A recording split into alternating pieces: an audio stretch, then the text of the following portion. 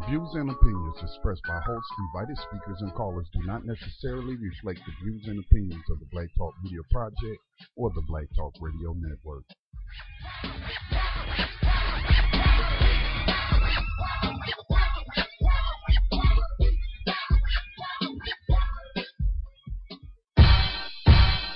Rise up, rise up, rise up, rise up, rise up, rise up, rise up, rise up, rise up.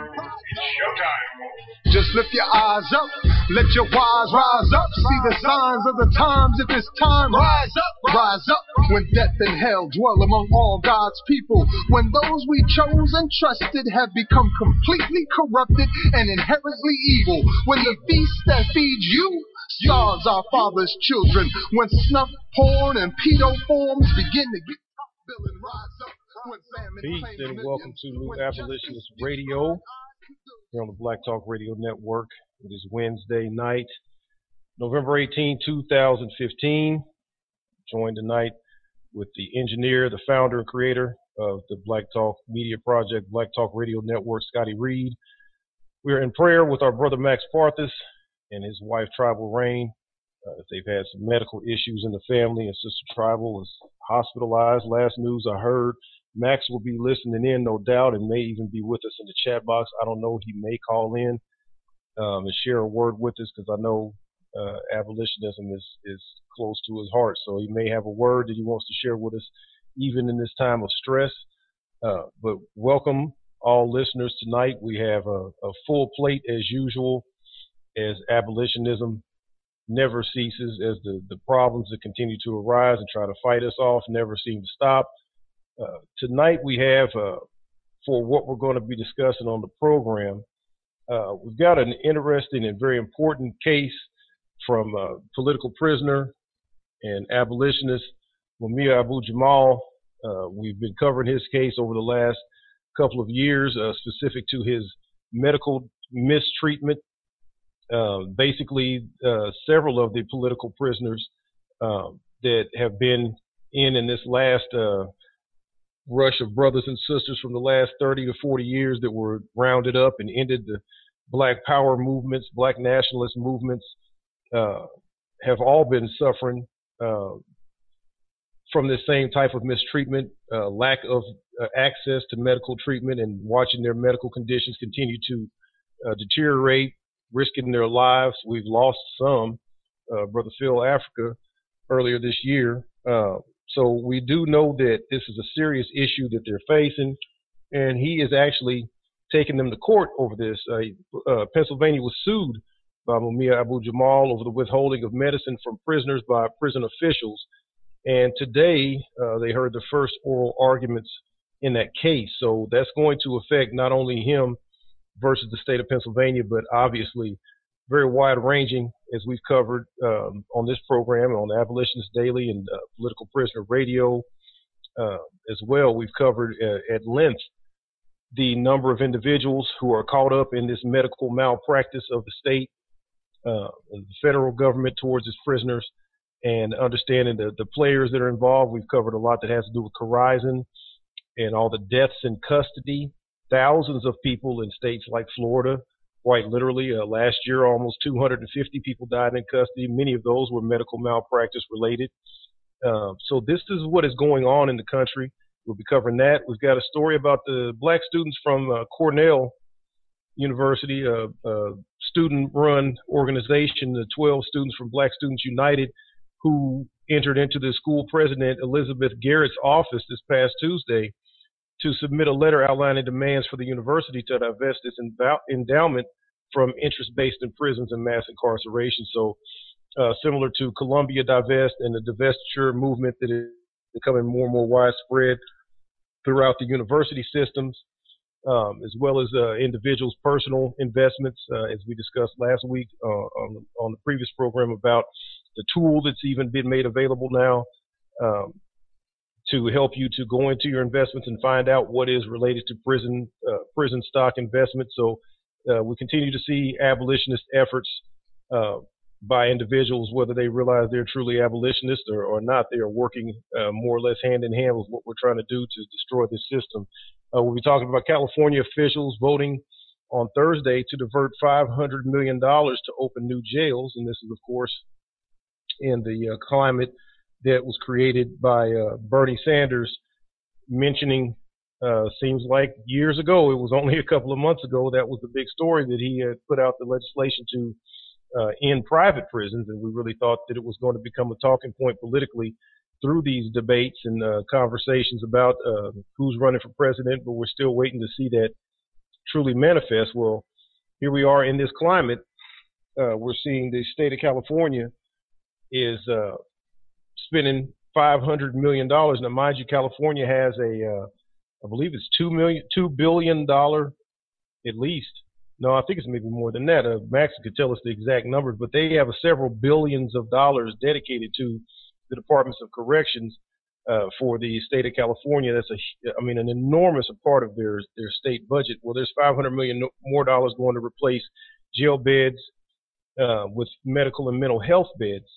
So as we've talked about on this program, there's nearly 400,000 people with mental illness issues in this country that are in state or federal custody, and roughly about 36,000 to 38,000, somewhere in there, that are in state hospitals for mental health issues. So that's a ridiculous proportions there. So we'll be talking about criminal justice and civil rights activists protesting the decision, which counters the purpose of the popular Proposition 47, which passed last year to reclassify low-level felonies to misdemeanors and redirect funds to reduce recidivism. Also, the Ohio ACLU reported on a new trending issue within the jails that involves inmates being forced to pay fees during incarceration. And I believe we'll be able to probably tie that into another story, since we won't be having our regular segments. To my knowledge, I'm not 100% sure, but I think we're not going to be able to have our normal segments tonight with Ferguson is America, since Max is out.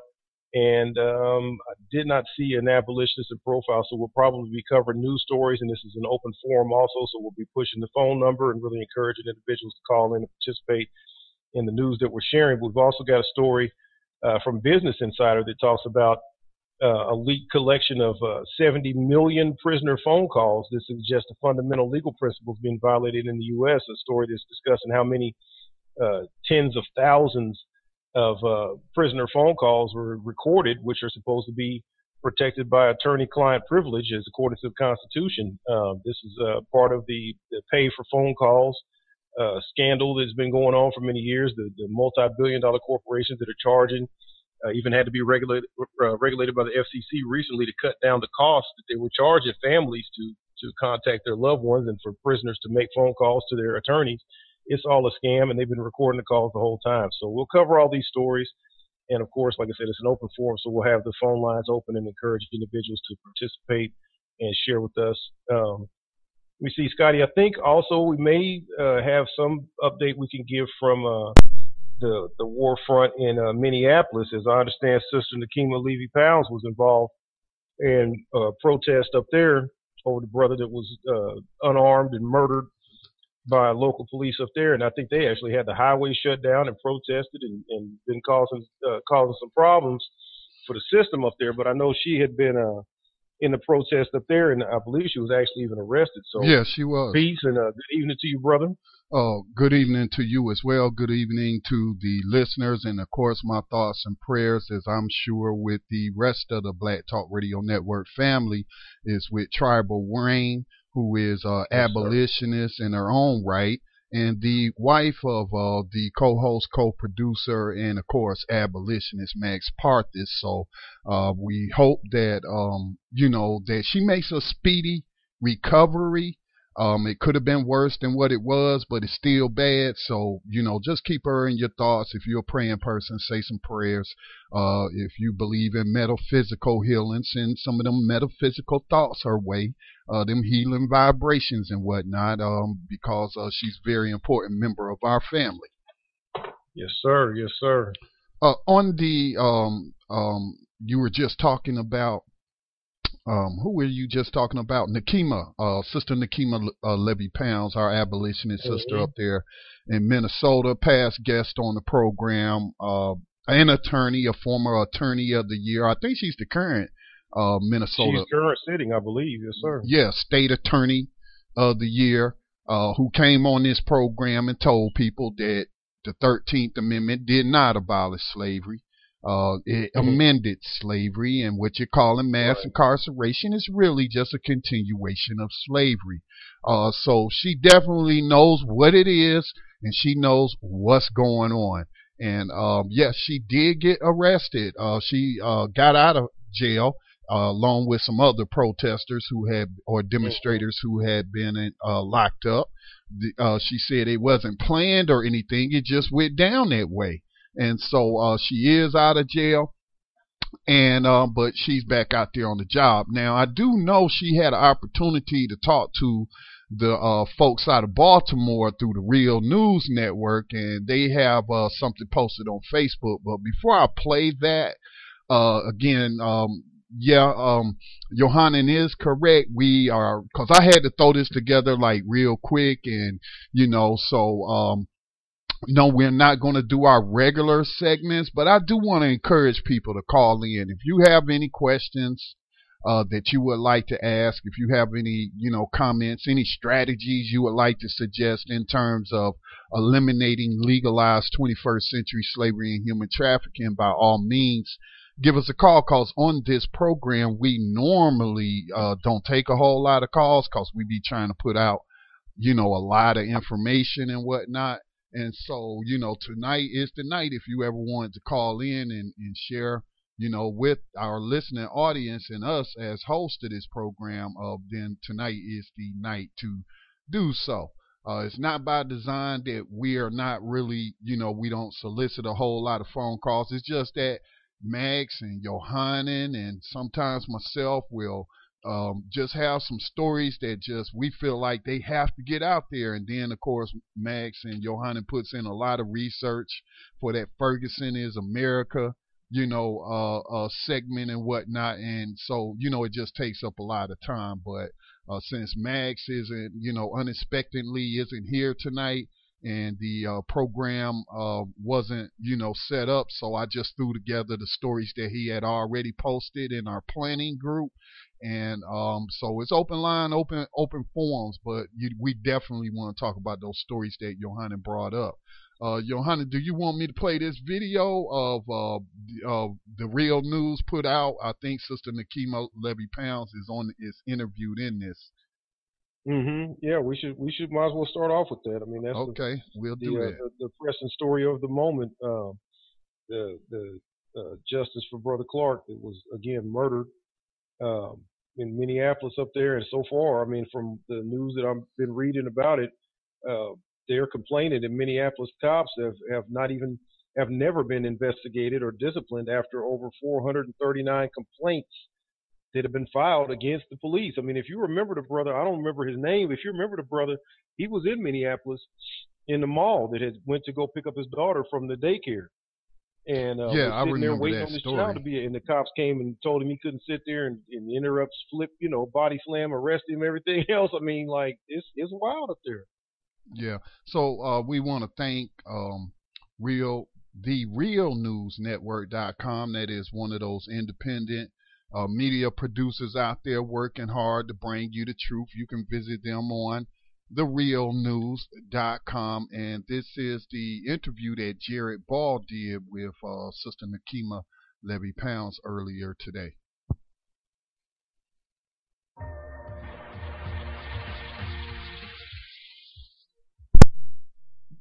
Welcome everyone back to the Real News Network. I'm Jared Ball here in Baltimore. The shooting this week of Jamar Clark by two police officers in Minneapolis continues to garner attention worldwide as an international concern over police brutality increases and as activists on the ground there have taken to streets in protest. Wednesday, the two officers were identified, Mark Riggenberg and Dustin Schwartz, and each maintains that Clark was shot because of his interference in their work in handling his alleged abuse of his girlfriend, and that contrary to claims of family and activists, Clark was not in handcuffs at the time he was shot.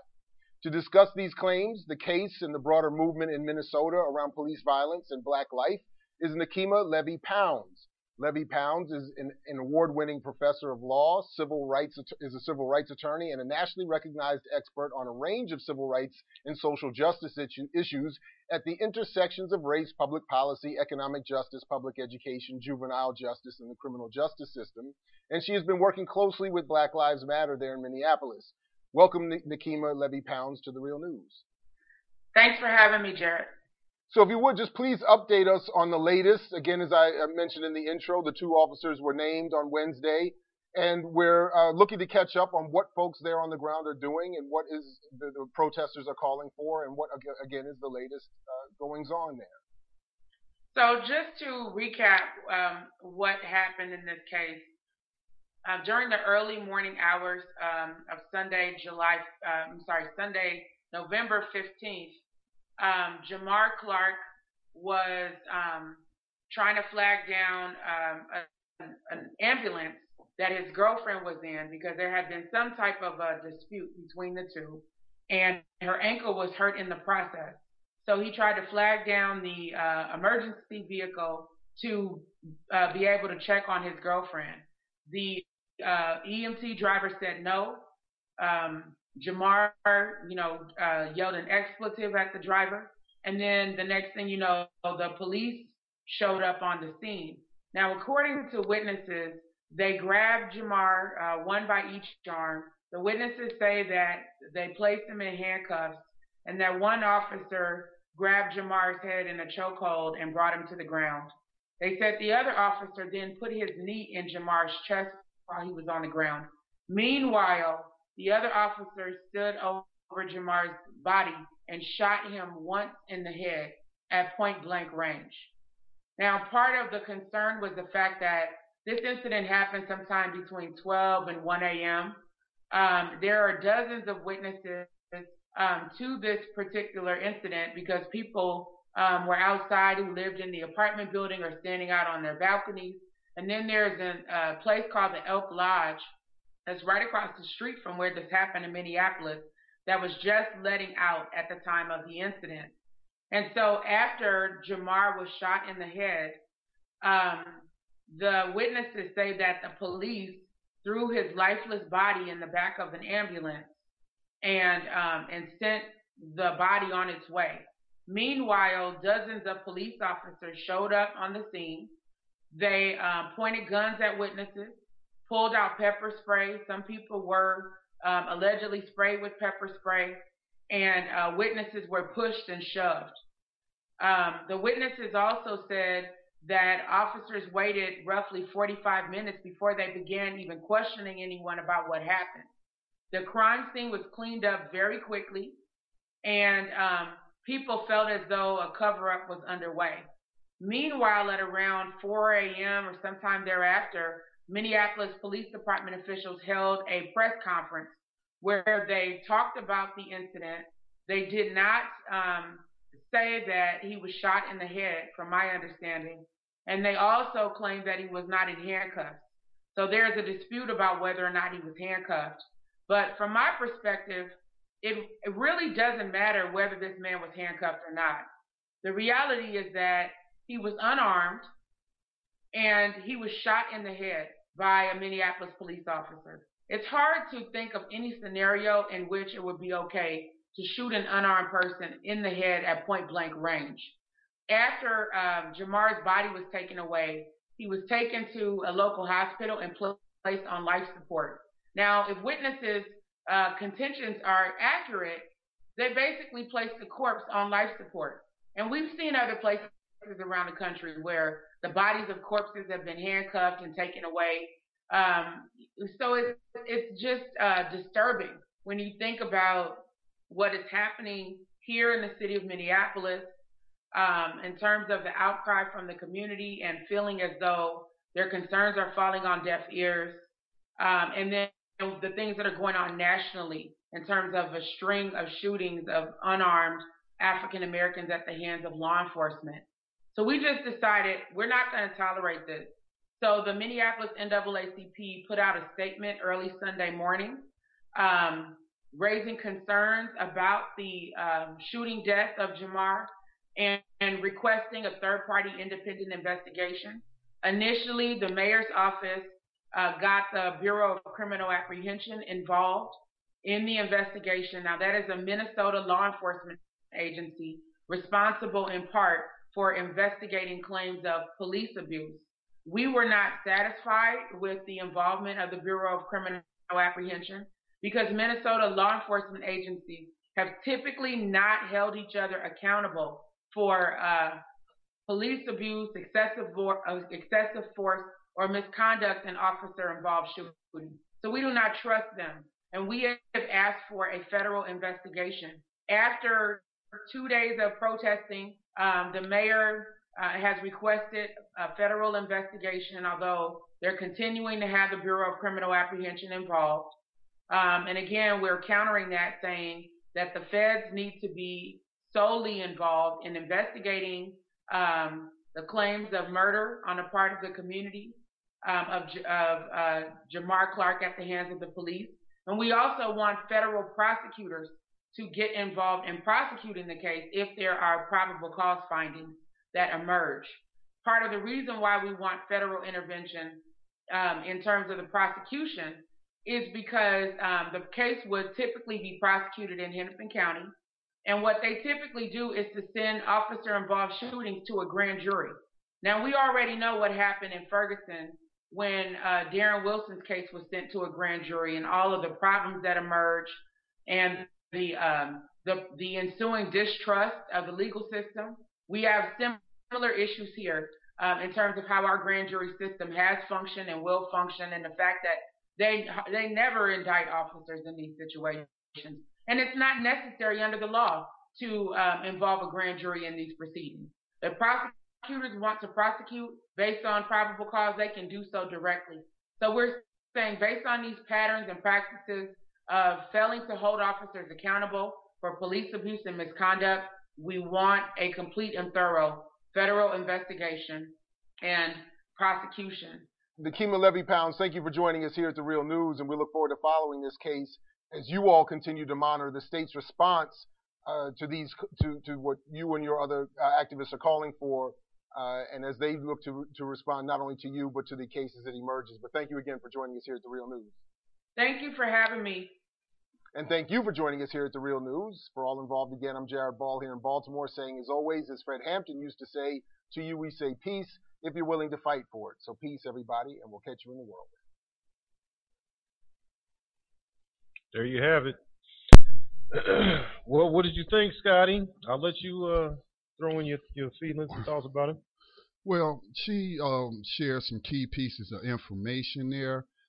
Most notably that prosecutors in that district or that county do not have to convene a grand jury, that they can just go ahead and prosecute based on probable cause. And when you really think about it, without going into the history or the importance of grand juries, because I do understand the protections that it provides you from malicious prosecutions, but it ain't been protecting us from malicious prosecutions, because when they catch you with, a dime bag of weed or something, or an ounce of weed or whatever, they are certainly not convening a grand jury to indict you and then prosecute you. And so we have seen over and over again that in cases of police-involved shootings, that grand juries have been used to rig the process. They get a whole bunch of people who have implicit bias, never been tested, never been screened for implicit bias. That's just a fancy and codified way of saying racism, because we know when we say racist, there's automatically going to be some objections to that, and then they become the victims. We're victimizing the racists. So in being codified, I would say implicit bias. And these people, these grand juries, and these juries are not screened for implicit bias, whether it's bias against black people, whether it's bias that they have that is a pro-cop view. I believe everything the police have to say. I don't believe them black people. So no, we're not indicting this cop. So that's the key piece of information that I got from it, is that the prosecutor, based on probable cause, can go ahead with a prosecution and not try to rig the outcome by, convening a grand jury, which in too many cases, in some cases they do indict the cops, but in too many cases they don't indict the cops. And I'll stop there. Well, I mean, I agree. Definitely, that seems to be put out there on the forefront as one of the main issues that universally it seems people can identify with.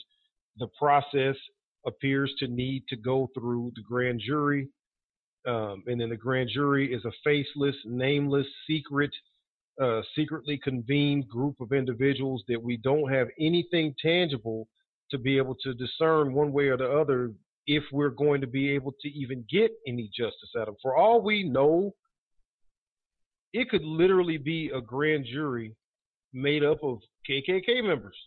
I mean, we would not have any way of knowing because it's such a secret process of people that they are, like in St. Louis or in Ferguson, they was able to claim, how they convene the grand jury for a time period.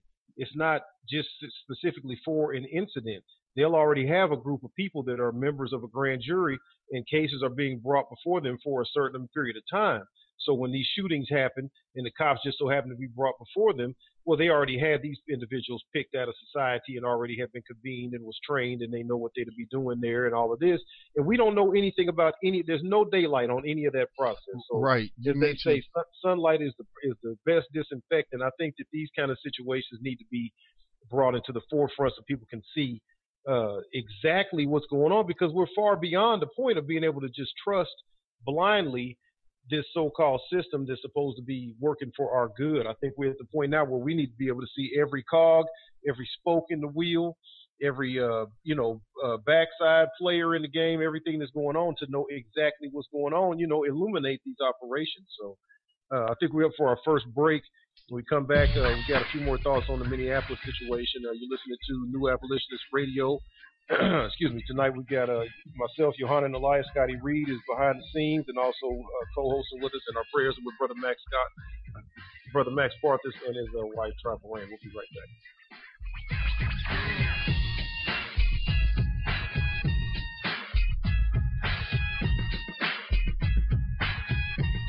You are tuned in to the Black Talk Radio Network. For podcasts and live program scheduling, visit us on the web at blacktalkradionetwork.com.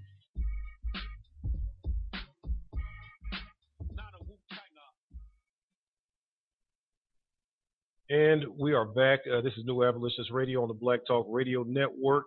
Before the break, we were discussing the murder, the extrajudicial murder of Brother Jamar Clark out of Minneapolis. Just the latest this year. I'm quite certain the police forces across America are well over 1,000 for the year. Another banner year for killing innocent, unarmed individuals and using execution as the means of obtaining or doling out justice in a society that is based upon being tried before a jury of your peers, innocent until proven guilty. So even if these people were guilty of any kind of crime, execution is only the punishment for a handful of crimes. And I'm pretty sure most of the people that have been murdered this year by the police were not guilty of anything that was warranted of an execution sentence. We are on a open forum format tonight, so I would like to remind anyone that is listening to give us a call at 1-641-715-3660, and that will be extension 549032 pound. When you come in, you'll be prompted to hit *6 and then the number 1, and you'll be able to comment on air. Scotty will see you in the queue. We'll be happy to get your comments or your thoughts here on air with us tonight. But back to the story in Minneapolis. In 2013, it was a Minneapolis Star Tribune article that was brought out as they had Minneapolis had convened at that time. It was a year old in 2013, so I guess 2012 they had convened a new police misconduct review board, and back in 2013, the article itself read of 439 cases involving Minneapolis police misconduct handled by a new office created last fall. Not one so far has resulted in discipline of any police officers. Wow. Police department officials, yeah. That's what the review board that came out. So we left before the break talking about the grand jury. So now we're talking about the review board. They're supposed to have oversight and they're supposed to make decisions on what's going on. You got 439 cases in a very short time period. I mean, they said it was created the fall previous. So that's saying that's 400. That's more cases than every days of the year. Right. That's like 1.5 people or something every day coming out with a complaint. That's ridiculous. And nobody's found guilty or found it to be have done anything wrong. Remember so the guy who jumped on the cop in New York who jumped on James Blake? He had been before the review board and whatnot. Right. And so I know a lot of people, they talk about these police, civilian review boards as a solution to the problem. Well, they've been around for quite some time. It's not like this is a new ideal or whatnot. And we see that is not addressing the issue. But one more thing, going back to that story, again, it seems like, they weren't interested in getting any witnesses or anything like that. They were interested in just cleaning up the crime scene and whatnot. So that can't be proper procedure in my mind. It can't be. I mean, that might be their standard patterns and practice, but I'm talking about professional standards and protocols and things of that nature or whatnot. And so, I'm just thinking about that. I'm hoping that people are not fearful and that if they witness this crime, that they will come forward. As we already see, there is some spin out there, the police saying he wasn't handcuffed, but several witnesses say the young man was handcuffed. And then even if he was handcuffed or not, you got 3 cops on one person. Why you pulling out your gun and shooting a dude in the head? It reminds me of Oscar Grant's case. Already got him on the ground and whatnot, and then you pull out a gun and shoot him in the back. That's what it sounds like Scotty, to me. You talking about the spin on the story. They already got the police officers union. Chief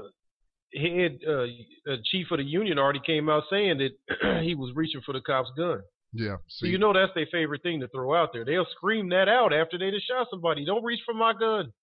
It's just surreal, man, how it just keeps playing out. I mean, it's like the same story over and over again. This is the latest news as of today, the 18th. The head of the Minneapolis Police Union said Wednesday that Jamar Clark was disarming one of the officers and was not handcuffed at the time the gunfire from an officer's weapon fatally struck the 24-year-old man in the head. Union President Lieutenant Bob Kroll repeated his earlier contention that Clark was not wearing handcuffs, as some witnesses have alleged, during his confrontation early Sunday with officers on the street in North Minneapolis. Clark died the next day. As we heard from our sister during the interview, he was dead on the scene. How you going to get shot in the head? And then you throw his body, then to just snatch up his body. And that sounds like some Michael Brown stuff right there. Ain't that what they did with his body? Just threw it in the back of an SUV. You know what I'm saying? Yeah. And so they just snatch up his body and just throw his lifeless body in the back of this ambulance. So, I don't know what it's going to take, man. I do know what it might take, but I can't say on air, so I'll leave it alone. Well, so that's the spin coming from the police union again. And this is, again, what we've heard in recent months. The AFL-CIO calling out, union membership overall for having affiliation with these police unions and saying, it's a conflict of interest. You can't have it both ways. You can't protect these people and know, what they're about and what's happening. And then also, like we've talked about, even politically, the police officers unions across the country are some of the most powerful lobbies that are out here. Mm-hmm. So you have people that are writing legislation. You have people that are regulating, very important aspects of our society, really in the sake of job security. It has nothing to do with the public good. It has nothing to do with justice or with truth or with maintaining freedom or protecting us from terrorists.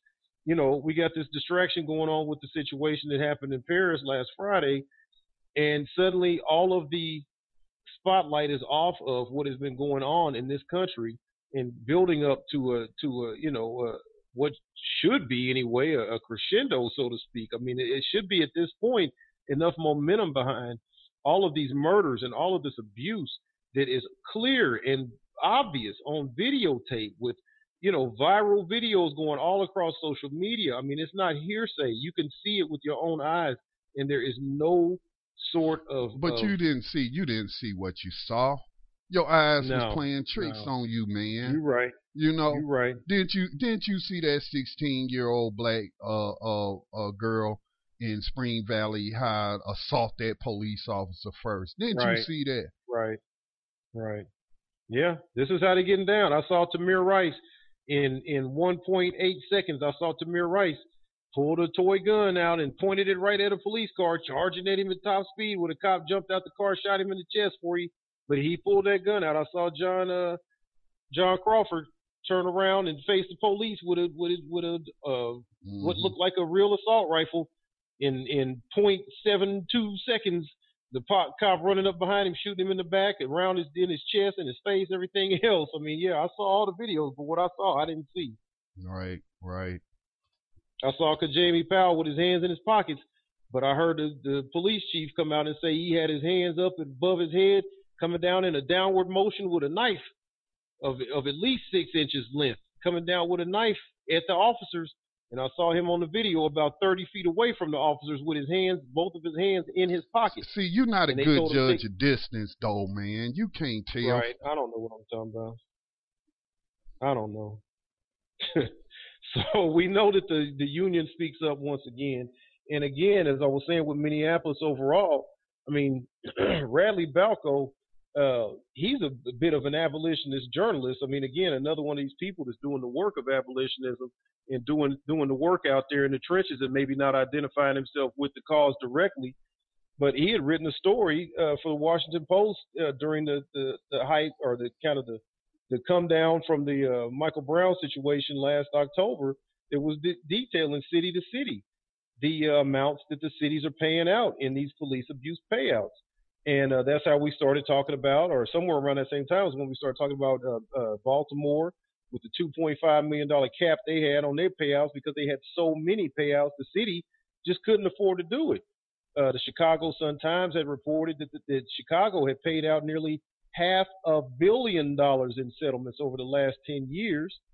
But Minneapolis is another one just like the rest of them. I mean, L.A. at $54 million in 2011. New York paid out $735 million in abuse settlements. Oakland, $74 million to settle 400 suits since 1990. So about $3 million a year. Denver said that Denver paid out $13 million over 10 years. Dallas, we talked about Dallas, where they had brother, I believe, Craig Jenkins, the brother that was the DA down there getting. He was another one on the Underground Railroad. Working like Ken Thompson, opened up the review board to get some of these people exonerated that had been wrongfully imprisoned. Well, down there in Dallas, $6 million a year. Minneapolis made the list too. Over $21 million paid out in police abuse settlements since 2003. So Minneapolis has been on the radar. It's just all these, like we say every week, America is Ferguson. Yep. Patterns in practice. Yep. So at this point, I'm like you, man. I don't know what it's going to take. I see a lot of us jumped on board and put up back to the Charlie Hebdo deal or whatever in France a while back. I mean, I saw a lot of black folks, especially oppressed peoples, traditionally and generationally terrorized and marginalized individuals and groups, ethnic groups in this country that joined in solidarity. The Je suis Charlie, whatever meme or the picture, profile pic and all that. And I see the same thing again.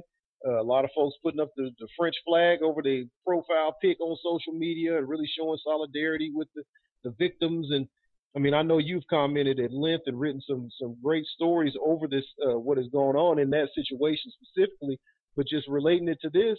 I mean, once again, when are we going to stay focused on what we got going on with us? Right. When are we going to face that and fight for that cause and stay on that regardless of what else is going on in the world? I mean, I'm not going to say I don't care. Of course, I don't want to see anybody be well, we do, victimized like that. we do, Johanna. But We you know talk what, about man? it. We I talk see the about same, it. like you say, patterns and practices. I see the Right. same pattern and practice of terrorization that white supremacy has used through this government system in every country on the planet, including here in America. So when I see what happened in France, I just see the same people doing the same thing they've been doing to us. Well, you know, in terms about us having a global perspective, we have talked about on this program specifically that slavery and human trafficking, legal slavery and human trafficking, we're not talking about individuals kidnapping girls off the street and forcing them to have sex with Johns and stuff like. No, we're talking about legalized, you know, as codified by the 13th Amendment of the U.S. Constitution. But we always talk about, not always, but we do share stories from time to time where when it's relevant to show you that this is a global thing. This is global. The GEO Group and the Correction Corporation don't operate only within the borders of USA Inc. They operate globally. We've talked about G4S, the British company. That is the largest employer in Africa. Got Africans enslaving. Enslaving other Africans. That's how you get paid. Yeah, we give you a job to enslave your other family members and whatnot. So we talk about this as global. And then for those who don't really know, well, why are we talking about police brutality or police murder or police terrorism on New Abolitionist Radio? Don't we just focus on prison slavery and human trafficking as it relates to the U.S. criminal justice system? Well, every slave that's on a new plantation was put there by who? And they kill people in the process. I'm sorry, go ahead, Johanna. Oh, no, I just said you were saying it was put there. I just said by a slave catcher. Right. The new slave catchers. Let's not forget the institution or the department that they came out of before they created the first police department in Boston in the 1600s. They recruited them directly out the slave patrols, and the mission remains pretty much the same. Right. As I do. As often as I can remember, I will just tell you the statement that Brother Robert Robertson gave to me some time ago. I mean, this is about as concise as it can get, and it speaks to the point. If anybody wonders why we discuss the police in any way, shape, or form on this program, we're talking about slavery, as he said himself, this all stems from the 13th Amendment, and the exception clause is found therein. The police are the primary enforcers of the exception in the 13th Amendment. That is their primary jobs. So it's that simple. The 13th Amendment has an exception in it, which allows for you to continue slavery if you can convict people of a crime. So you pick what people are you going to go to make slaves. Oh, well, the people we already had that were slaves. So let's keep going for them. Ain't nobody coming to save them. They don't know how to save themselves. It's been working for the last 500 years. Let's keep on doing it. So we're going to use these guys to be our primary enforcers of that exception that's in that amendment. The people that the 13th Amendment was intended for were African people in America. That's why it's called a reconstructive amendment. It's meant to repair or to reconstruct the lives damaged by the inhumanity of slavery. The exception was placed into the 13th Amendment for the intention to specifically re-enslave those freed Africans. It was intended specifically for African people, and it has impacted mainly African people.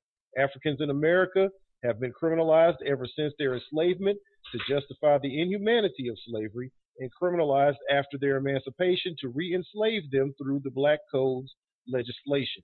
It is legislation that is where our persecution is coming from the appropriate legislation of Section 2 of the 13th Amendment. It is from legislation that communities become ghettos. It is every African American community across America, every city in America, which is represented by Africans, is being and has been slated for political deprivation, economic disadvantage, social, national disparagement, and white supremacist institutional discrimination. Our solution for all of this is the same as it ever has been: abolition. The 13th Amendment to the Constitution declares that neither slavery nor involuntary servitude, except as a punishment for a crime whereof the party shall have been duly convicted, shall exist within the United States of America or any place subject to their jurisdiction. So we declare that mass incarceration and subsequent prison labor for slave wages is not the new Jim Crow. It's just the same old slavery. Well stated. So, Well stated. There you have it. Yep. And it's just but I think though I'm starting to see, and of course I'm not connected to millions of people through social media and whatnot, but I am starting to see less resistance to the concept that slavery was never abolished as I try to engage people across social media, because long as you can comprehend English and you can read, then reading isn't the same as comprehending what you read. But if you can read and you can comprehend, then certainly you can't read the 13th Amendment and not walk away from that and know that slavery was never abolished. Right. This is the score, man. Right now, it's bad guys, 1 million, and the abolitionists, the good folks, we still maybe in the single or double digits. It's just a blowout. They constantly coming with blow after blow, shot after shot, measure after measure, legislation, new weapons, new tricks, new plans, new whatever. Plus the old ones, they never stop working. So all we can do is continue to push towards, as Max identifies it all the time, towards critical mass. Get to the point where it's enough people that know, that's not going to shut up about it. Get to the point where it's enough people that care, that's not going to be distracted and get off on their own tangent and their own personal, whatever it is they're trying to do, or whatever it is they want to be affiliated with, or be however they want to be identified, other than that category of the oppressed. We just got to keep pushing, man. So Max is not here with us tonight. Definitely, obviously here in spirit. But he's, his words are on my mind. Normally I would depend on him to bring me out of that kind of a baseline negative outlook, like, we got to just go to war. Like, it's not going to change. I could just hear him saying, we got to keep doing it, because it's somebody that didn't know, just like we didn't know, that's learning today. It's somebody that's getting it right now, and it's somebody, the next mind that we turn around could very well be the one that turns the whole situation around with their idea or with their work or with their faith. So, we got to keep hope alive, man. Peace to the abolitionists. Right. And let's go ahead and jump into some of these stories. But again, if you would like to make a comment or have a question, give us a call at 641-715-3660. That's 641-715-3660. The participant code is 549-032 pound. That's 549-032 pound. Greetings to those already dialed in on the conference line. Anytime you would like to speak, hit *6 and 1, and I will bring you on. But this next story, I'll go ahead and introduce it if it's okay, Johanna. Yeah, go ahead. This is a story that I picked for tonight. I actually talked about it with Sister Ameja Whitlock on Political Prisoner Radio, because it concerns political prisoner Mumia Abu-Jamal, and he filed a lawsuit through the Abolitionist Law Center. Shout out to Brent Grote. Been a while since I talked to him or had a chance to interview him, but he's representing Mumia over this. The name of the case is Abu-Jamal versus, I can't pronounce that. You won't give it a stab, man. Carestes or something like that? Yeah, I believe so. Carestes or Carestes. Yeah. This is what the case is about. This is a press report that came out in August, but oral arguments were actually heard this morning at 8:30. And I, before the program, looking for an update, searched the web, searched the news section.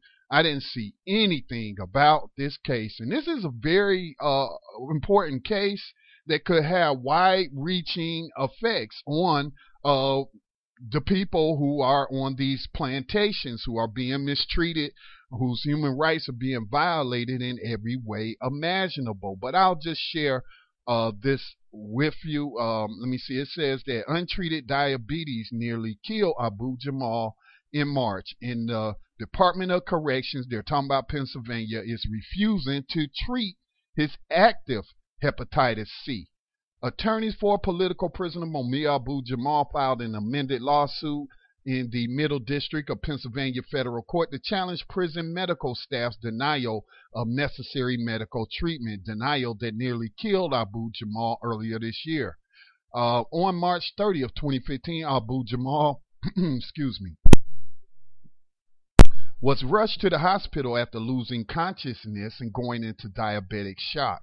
Although prison medical staff were aware that Abu-Jamal had a dangerously high blood glucose level of 419 on March the 6th, they failed to treat, monitor, or even inform Abu-Jamal of his condition.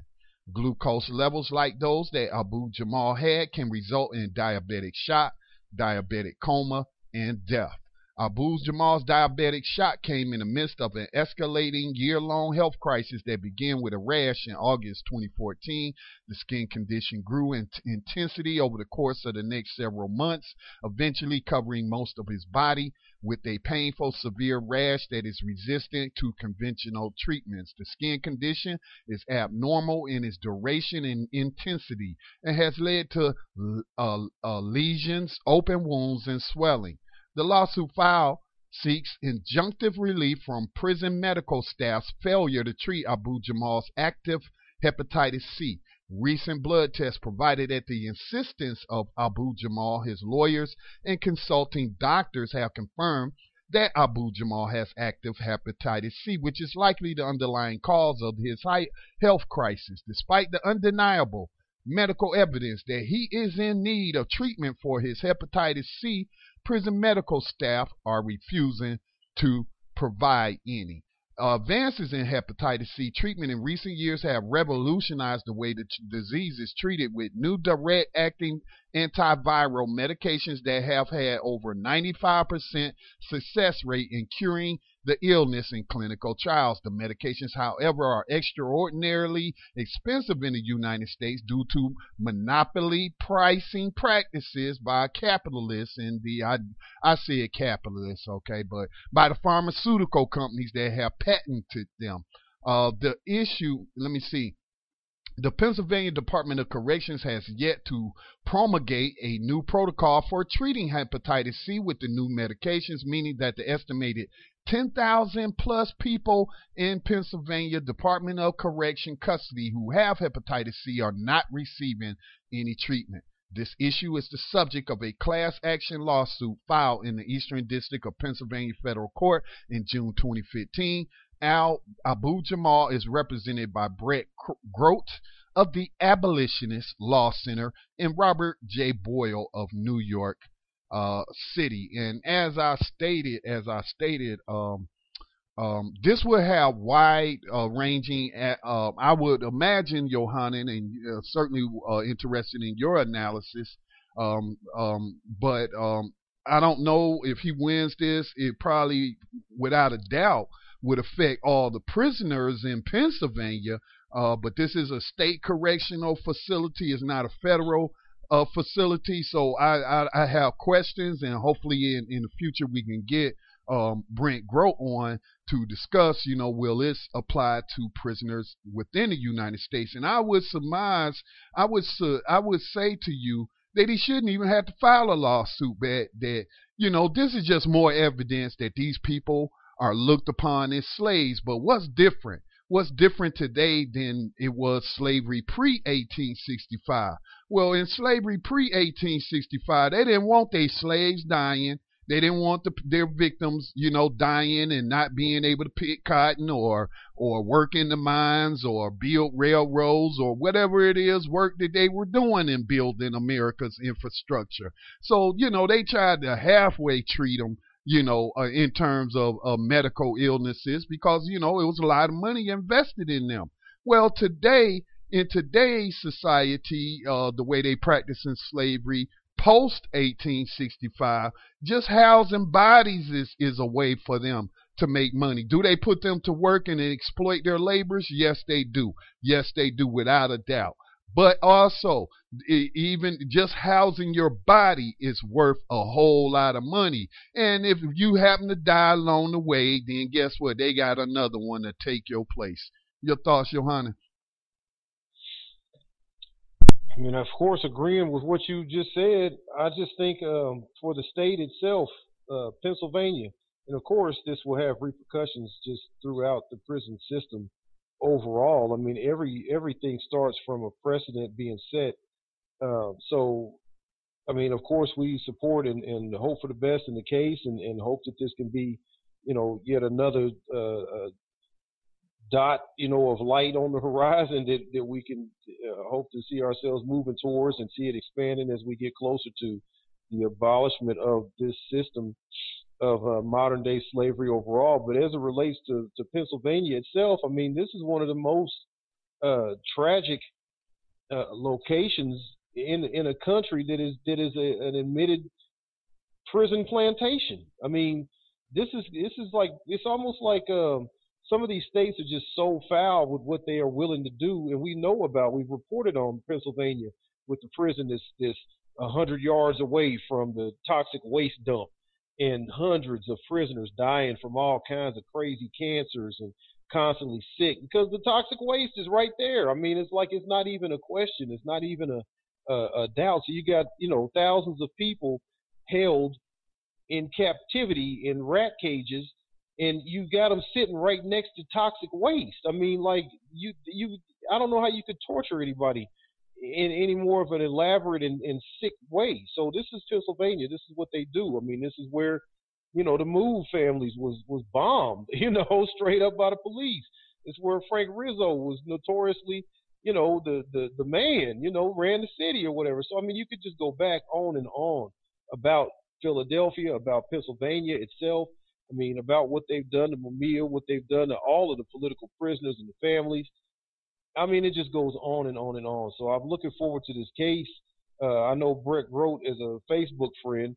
So, I mean, I know you've interviewed him. So, I mean, he's been vetted by the abolitionists. I mean, he's doing what he says he's doing. And I know he's got his right. He's in his right mind as the man for the job.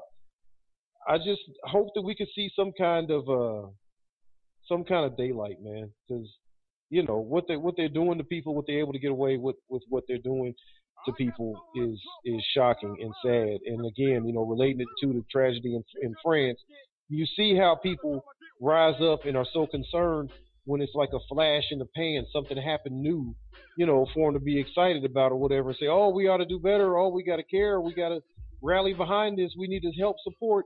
Well, there's tens of thousands, hundreds of thousands, millions of people that we got to do better by. That's right here with us. We trying to act like we don't see them because they're behind a 20-foot tall walls with razor wires surrounding them. But it is time for our break. It's right at the hour. So you're listening to New Abolitionist Radio. We're going to take station identification, and we will be right back.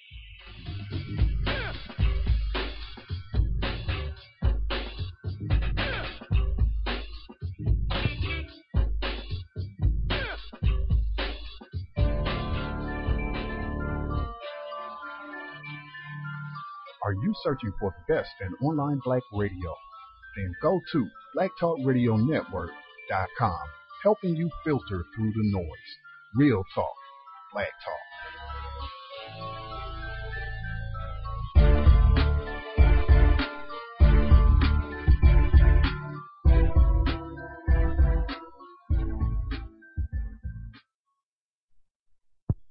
And we're back. You are listening to New Abolitionist Radio here on the Black Talk Radio Network.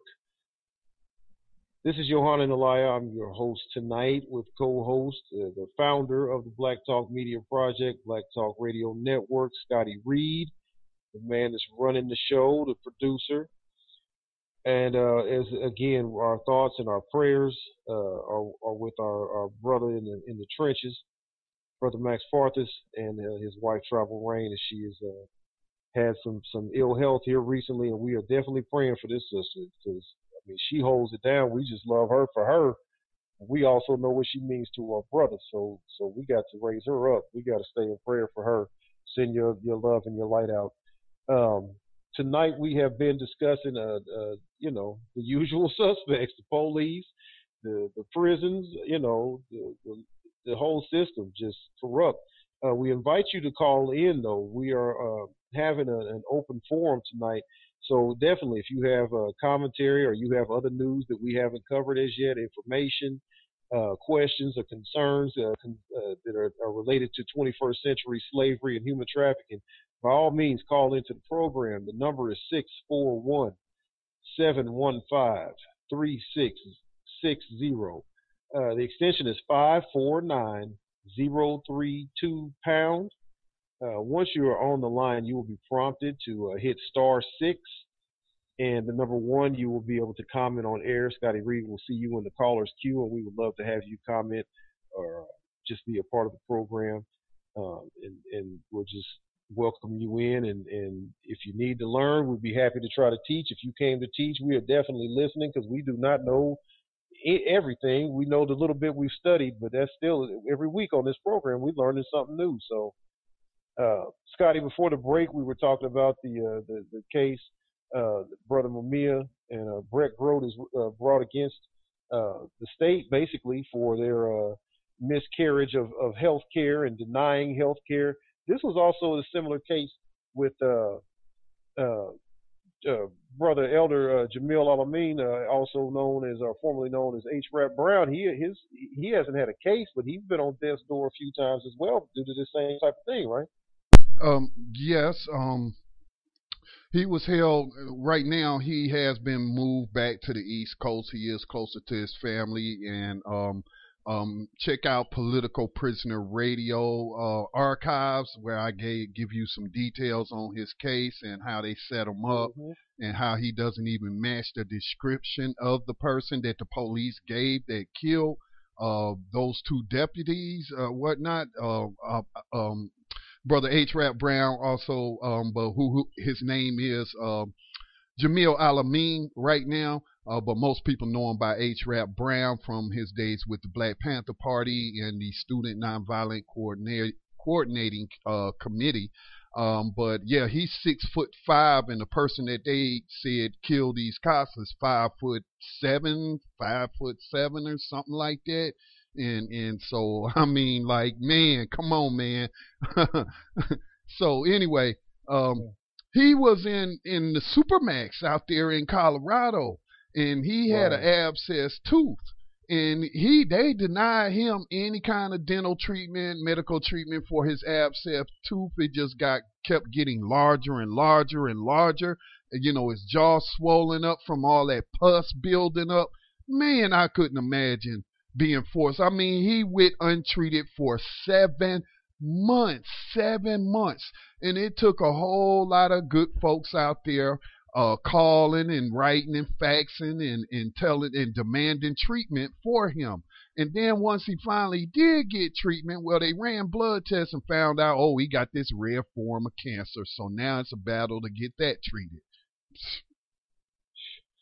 Yeah, so here you go. And again, we talked about Corizon as the primary healthcare provider in these jails and prisons, especially the private prisons. We've talked about all of these vendors who, on the backside of the actual prisons, are generating billions of dollars in revenue through oftentimes no bid contracts. Like we talked about with Christopher Epps down there in Mississippi, and Cecil McCrory, the school board president and former legislator in the state of Mississippi, offering up no bid contracts to vendors, personal friends.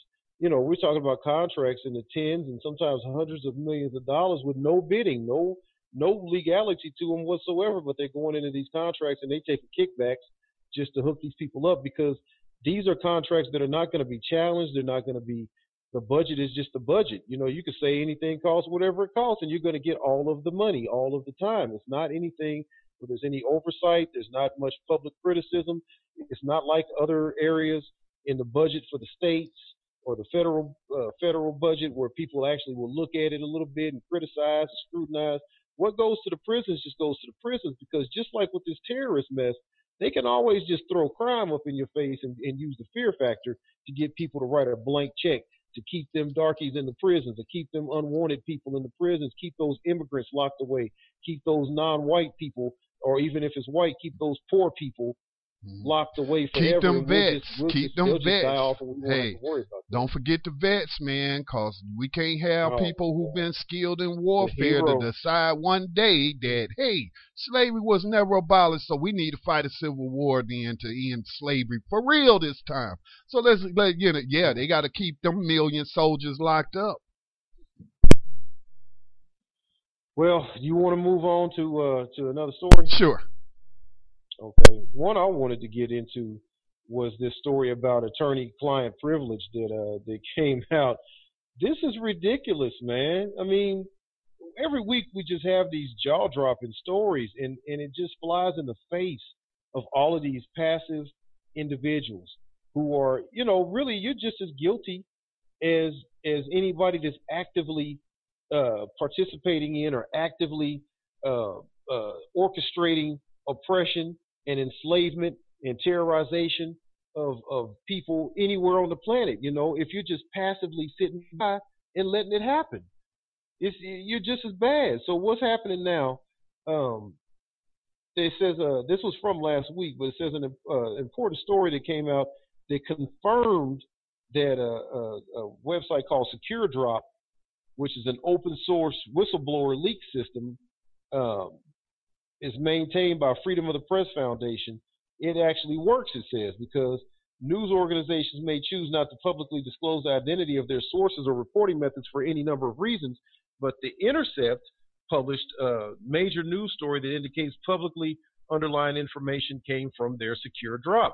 It's talking about this, what the ACLU is calling the most massive breach of attorney-client privilege in U.S. modern history. So I set it up with that little part about SecureDrop, and just to remind people, like we say all the time on this program, if you have information, you can leave that with us securely. None of us has any kind of a buy-in or a buyout from anything having to do with this system. If you know something, if you got some information, you can be assured that you can leave it safely with me, Scotty Reed, Max Parthas. We can vouch for each other, and I definitely can vouch for myself. I'm not about to tell on you. If you give me the information, I'll happily give it out, and you can remain anonymous, because this system has to end, and it's going to take efforts of people being able to believe and trust in one another to help us dismantle this system.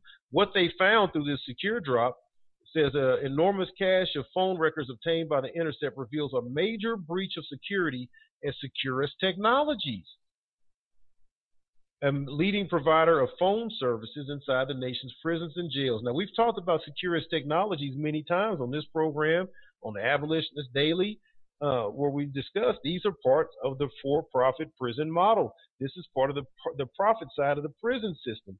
These people charge ridiculous rates for you to be able to make phone calls out from the, inside the prison, or contact your loved ones in prisons. And they even have developed this video phone system now where you can't even make a phone call, or you can't even actually do an actual visitation and see the person. You have to pay to look at them on a video screen. This is all a part of their technology and what they're doing. And what Skype is free. And Skype is free. I just remind people that Skype is free. Right. But you got to charge, to see a video of, It's ridiculous.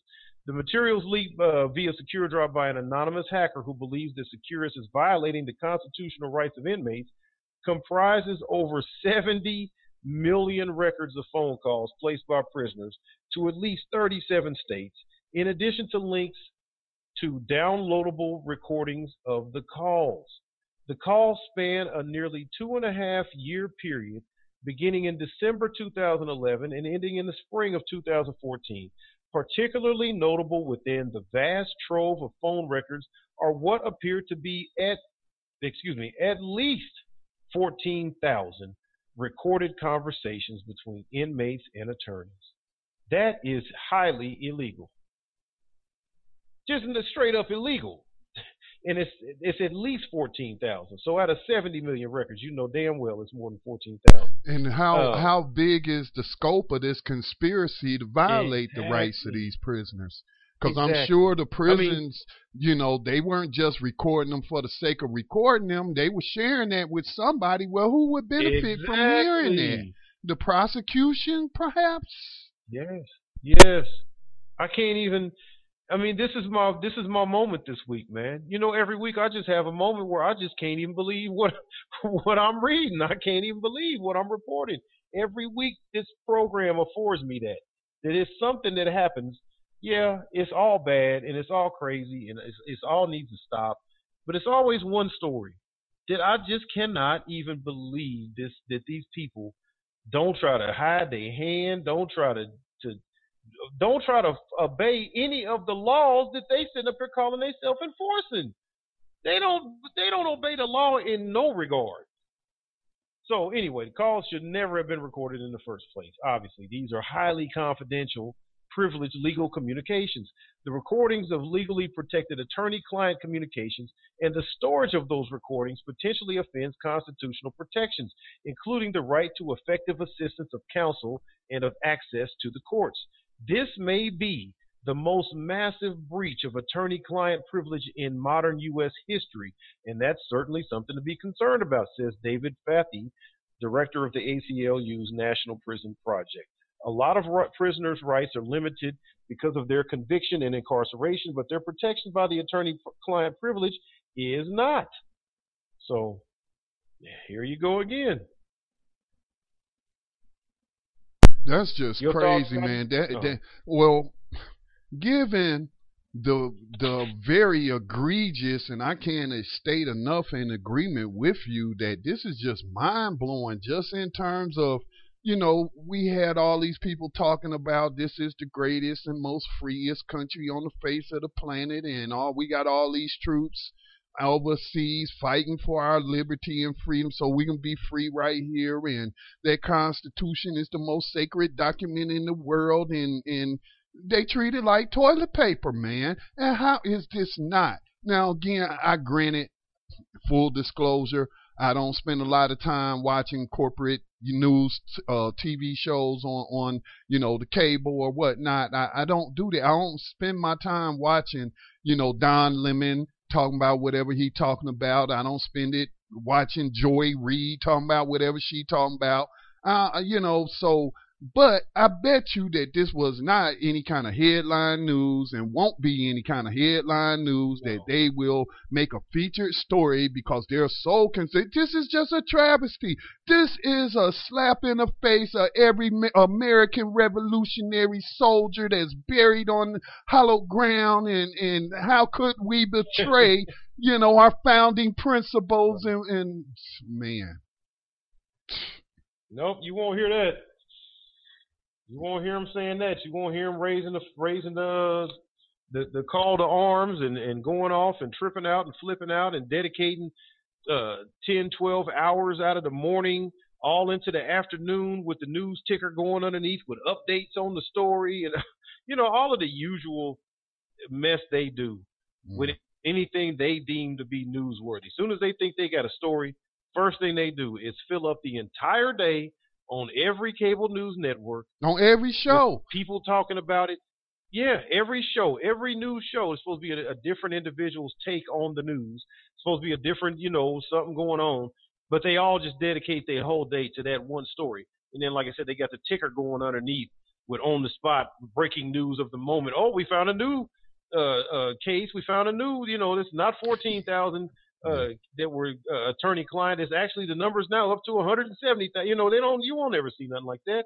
This will be under the rug, like the rest of the news that has to do with us for real and our oppression. It'll be under the rug.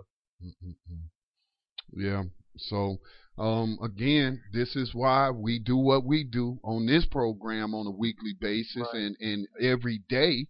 While we're doing research and we're sharing stories and providing analysis and commentary through our group Move to Abolish 21st Century Slavery and Human Trafficking on Facebook, and providing you these links to these stories that we find and other people share with us on New Abolitionist Radio, which Facebook page. And it is,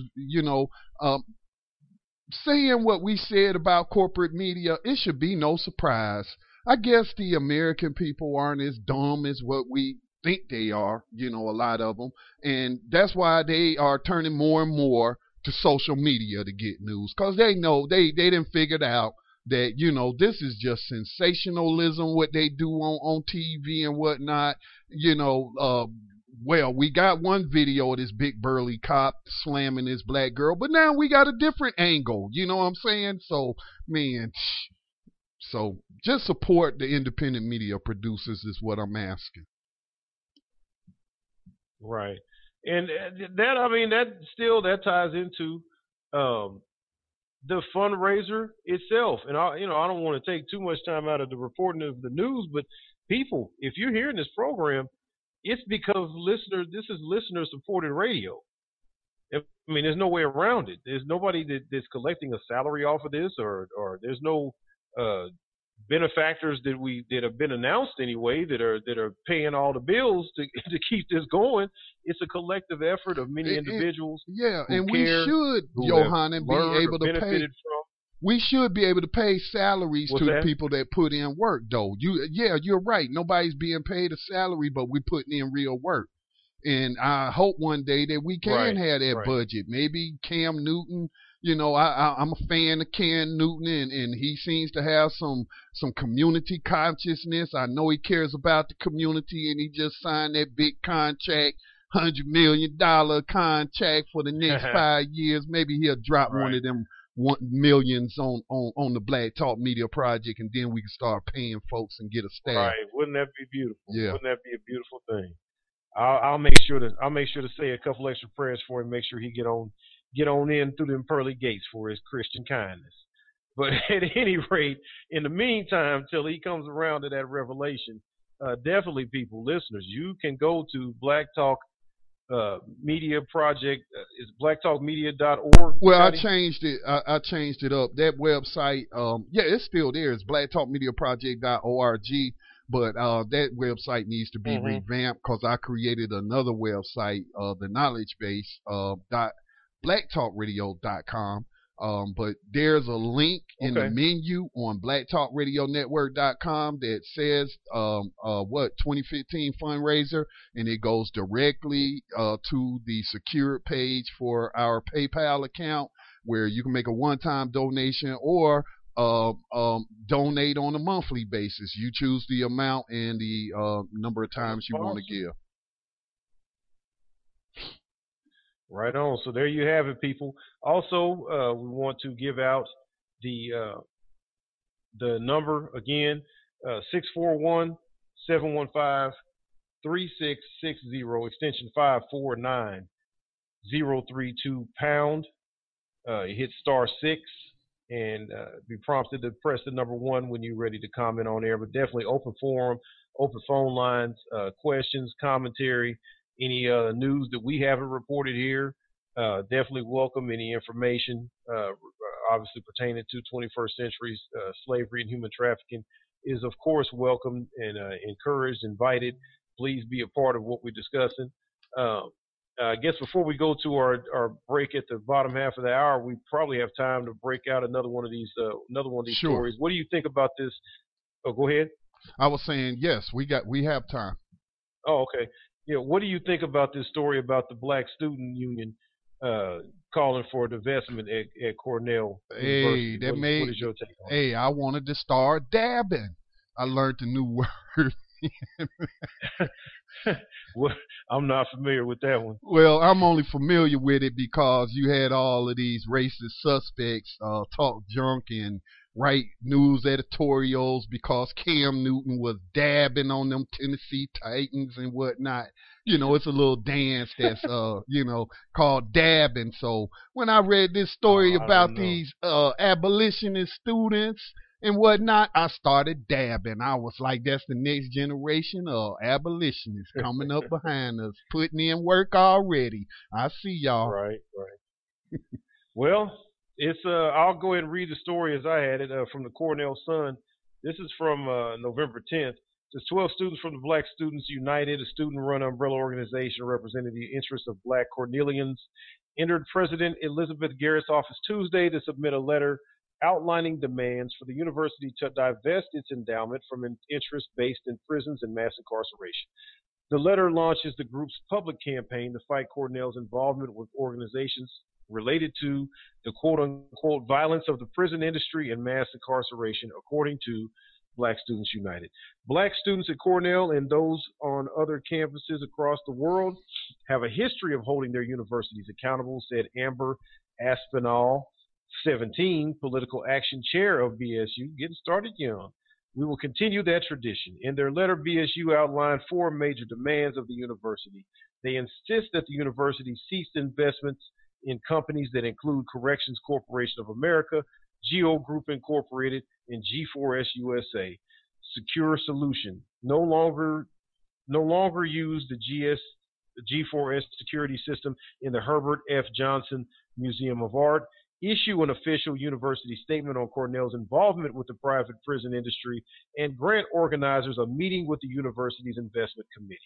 We very cordially invite President Garrett, as well as the rest of the administration and any interested trustees, to help build this very important dialogue on campus regarding the private prison industry and the prison industrial complex, says Robert Johnson, also 17, a BSU political action member. Highlighting Cornell's prior involvement with apartheid South Africa and JanSport, the letter stated concerns that Cornell's decision to invest in organizations related to prisons and mass incarceration creates discomfort for students. What we want to know, and what many students, faculty, and community members want to know, is where our policymakers stand on this issue and what common ground we can find to ensure that Cornell's relationship with the criminal justice system is one that truly reflects the values and spirit of this university, Johnson said. The BSU movement at Cornell was inspired by a similar movement at Columbia University, where student activists successfully campaigned for the university to become the first college in the United States to divest from private prison companies, according to the letter. We hope you join with us in extending our sincerest congratulations to the student activists at Columbia for their dedication, passion, and skilled organizing, the letter reads. While Garrett was not on campus at the time of the letter drop, BSU activists cite her inauguration address as a positive indication that she will be open to working towards progress, according to the letter. Among your most salient words, however, was your call on Cornell to be radical and progressive, the letter says. We are prepared to answer that call. We hope that you are as well. BSU is requesting a response from the university by November 23rd in hopes that a response will increase the transparency on the issue of private prison investments, according to Abraham Araya, 19, a BSU political action member. Private prisons turn black lives into commodities, Delmar Fears, 19, a freshman representative, says. I don't want to attend a university that says they support and welcome black students while reaping profits from a corrupt system that disproportionately disenfranchises the black community. They can't say and do both. Something has to change. Right on, brother. Right on, man. Again, who said all our young people are out there wilding out and walking around with their pants hanging down and you know what I'm saying? And so we got young people like this all across the country, man, and it is just it just gives me hope for my grandchildren. You know what I'm saying? My grandson, my oldest grandson is like just 4 years old, man. And so they obviously, you know, are in adulthood, and so maybe we hope it don't take that long, but maybe, you know, by the time he, you know, becomes college age, that slavery will have been abolished, you know, because of the great work of these young people out there fighting today. Well, I definitely thank them for what they're trying to do, and I know that Columbia is a source of inspiration for these students because of what happened at Columbia, and we were, of course, on New Abolitionist Radio able to speak with representatives from that movement, and as it expanded and continued to pick up momentum, and was ultimately successful in drawing that school to the decision that it made. At the same time, on the flip side, I mean, as an abolitionist, I'm also a black nationalist. I believe that we should be looking to support our own efforts to educate ourselves, and we wouldn't have to ask. I mean, at the end of the day, you know, it's not to put race in everything, but race is in pretty much everything. And at the end of the day, we as black folks continuing to go into white institutions with the belief that this is the best education you can get and this is the way. This is the key to success and deeper integration into the system of racism, white supremacy. It's good to see that they have the fight in them and they want to create change. And, wherever change can be created and wherever this system can be effectively dismantled, then sure, we'll take those victories. But I'm not under any illusion that they're really being honest with themselves to want to support the school and think that school is really going to somehow not be what it has been and not honor its roots and its foundations. Well, maybe nobody's challenged it before. Maybe nobody's challenged them before. Maybe, it's time for us to start fighting wherever we are. This is my take on that. Let's take the University of Missouri. We know that it was built with the free labor of enslaved Africans. All right. Yes, sir. So it wasn't free because it cost them blood, sweat, and tears. All right. But we know that the University of Missouri was built with enslaved African labor. We know their number one generator is what? Athletics. Who are the majority of the athletes that's bringing in the big money through the basketball program, through the football program? They're black athletes, all right? And the University of Missouri system, college system, is funded by what? Tax dollars, right? Do black people pay taxes in Missouri? I certainly think so. And so, you know what I'm saying? These are our institutions regardless of what the student population looks like. That is our school, and maybe that's how these students are starting to see it. And that we can't, and I know there's this thing about safe place. Certainly Black Talk Radio Network is a safe place for independent black media producers who don't want to have to worry about, somebody shutting you down because, you're talking about racism or whatever it is you want to talk about. Now, we do have our limitations. We ain't going to let you clown too much and whatnot. We try to stay coon free, as they say. But this is a safe virtual place for independent black media producers, as well as anybody who wants to call in and express their viewpoint without being, hung up on, censored, or anything like that. But on the flip side of that, we can leave no safe places for white supremacists. We can't leave no safe places for racists. If these students was not at Columbia and putting the screws to them and saying, you will divest from private prison slavery, then guess what? Columbia would still be investing in private prison slavery. You see where I'm going with that? Oh yeah, I understand the counterpoint by all means. And I don't disagree. I just feel like there's room for all of that conversation. Like what you're talking about as well is not completely abandoning or discounting the value that we have in ourselves and educating ourselves, where we don't have to be in this situation of always demanding, Black Lives Matter somehow. Like, how many times are you going to be able to tell the same offenders that they need to start caring about you? How long are you going to stay in the mix with them that they can even continue to do what they do to you because you're in such close proximity? But I understand what you're saying as well. It's like you almost have to infiltrate to shine the light on what they're doing and work towards making them stop as well. I just hope they're not under some disillusion that by doing what they're doing, that somehow they're going to be more, I guess you would say, correctly integrated into the system, more allowed some kind of way to be a part. I see what you're saying. That psychology of integration and whatnot. You can be a part of the society and still remain an individual. Shouldn't be nothing wrong with that. I don't got a problem with Japanese Americans, whatever holidays they celebrate, whatever customs they still practice. I ain't got a problem with it. I ain't got a problem with Irish people getting drunk on St. Patrick's Day and throwing up all over the street at the St. Patrick's Day parade in Boston. I ain't got a problem with that, man. And so nobody should take a problem with us maintaining our cultural individuality. But I hope that they have the mindset of soldiers, that I'm here, Okay, I'm in here. I'm behind these enemy lines, and I'm trying to cause as many problems as I can in this war until we cause the entire system to collapse. That's how I hope they looking at it. I do too.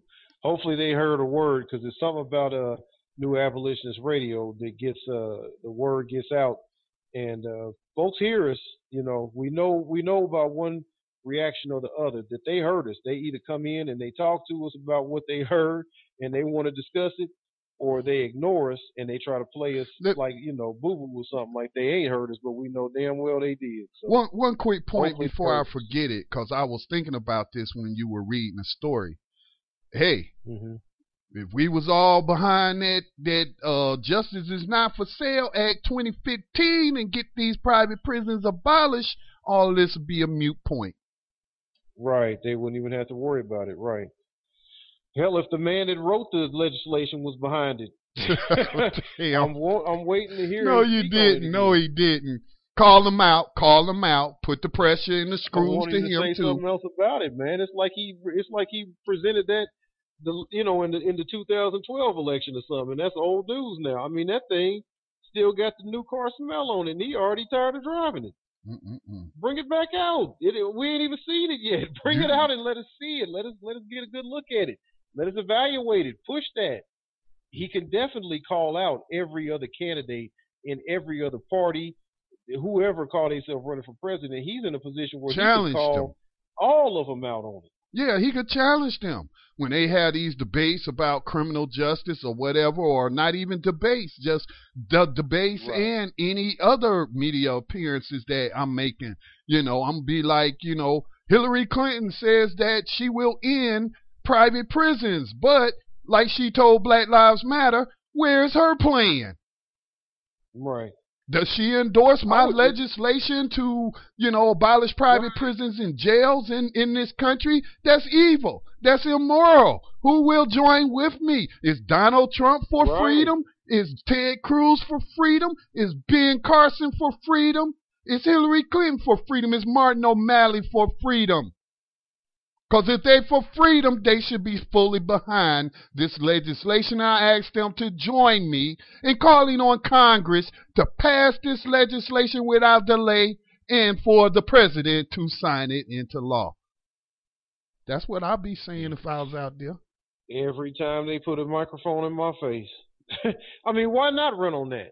Why not? There's nobody that can match you on it. There's nobody that could shut you up about it. There's nobody that could challenge you. There's nobody that could call you out for being some kind of way short-sighted or only having, being a one-trick pony. That's all you talk about. Yep.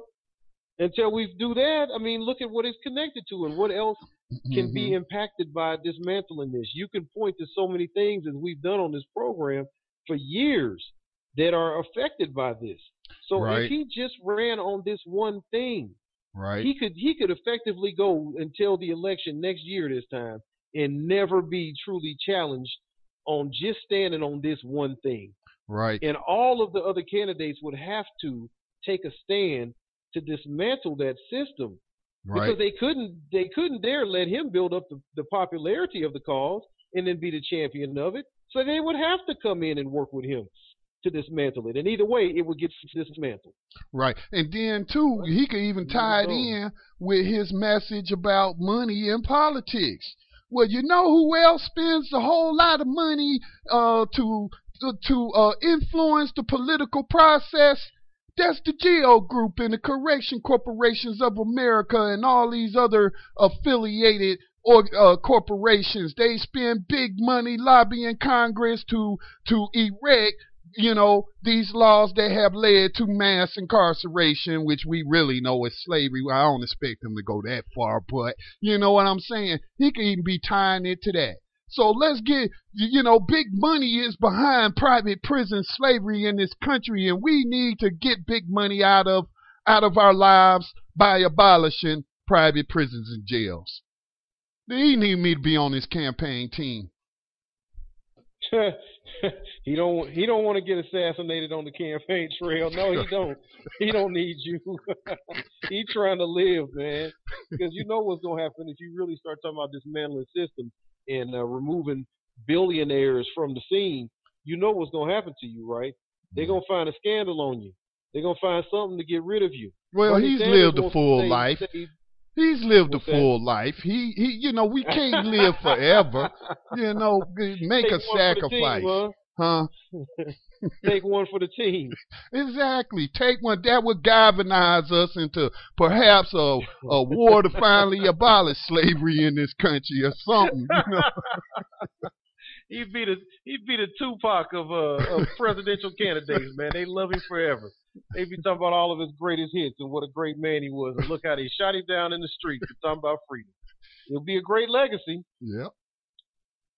Well, anyway, back to reality. He gonna start arguing with Hillary about the Benghazi trials and just move on. Let's take our last break, That's the end of man. that conversation. Now they can all join together talking about bringing in refugees after what happened in Paris and act like what's going on in America is now irrelevant. Right. So What they'll about ride all that them out as long as they can. refugees that's in these homeless shelters and living in cars and cardboard boxes, and how you solving that problem? You putting them in prison. So anyway, let's take our last break of the night, man. All right, you're listening to New Abolitionist Radio. We will be right back.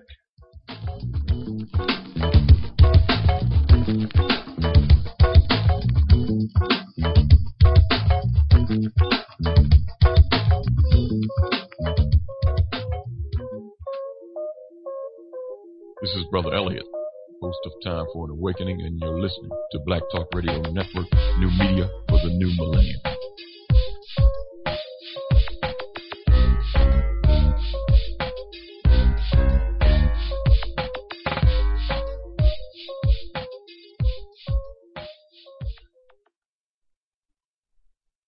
And we are back. This is New Abolitionist Radio here on the Black Talk Radio Network. This is Yohanan Elia. You are listening to myself and Brother Scotty Reed, the man that created it all and made it all possible and facilitates just so many programs, so much news, so much information, changing lives every day, changing people's destinies, giving them an opportunity to get their voice out, getting the news out there, getting the information to people that otherwise probably never would have heard or learned what they heard and learned through the networks that he produces, the programs he produces and puts out there. Scotty Reed, as always, thankful for your giving me the opportunity to get my voice out here. But thanking you for joining me tonight as we are missing Brother Max Parthas as he's attending to his family. Once again, our prayers and well wishes remain with Sister Travel Rain, and we're gonna stay with you through this storm, sister. So we got you. We got your back. We got you covered in prayer and in love. Interesting program tonight, man. We've covered a lot of ground, and it's just all comes down to people making the decision to just do right. We're not talking about some pressing issues that are really difficult to figure out from a moral standpoint. We're not talking about creationism versus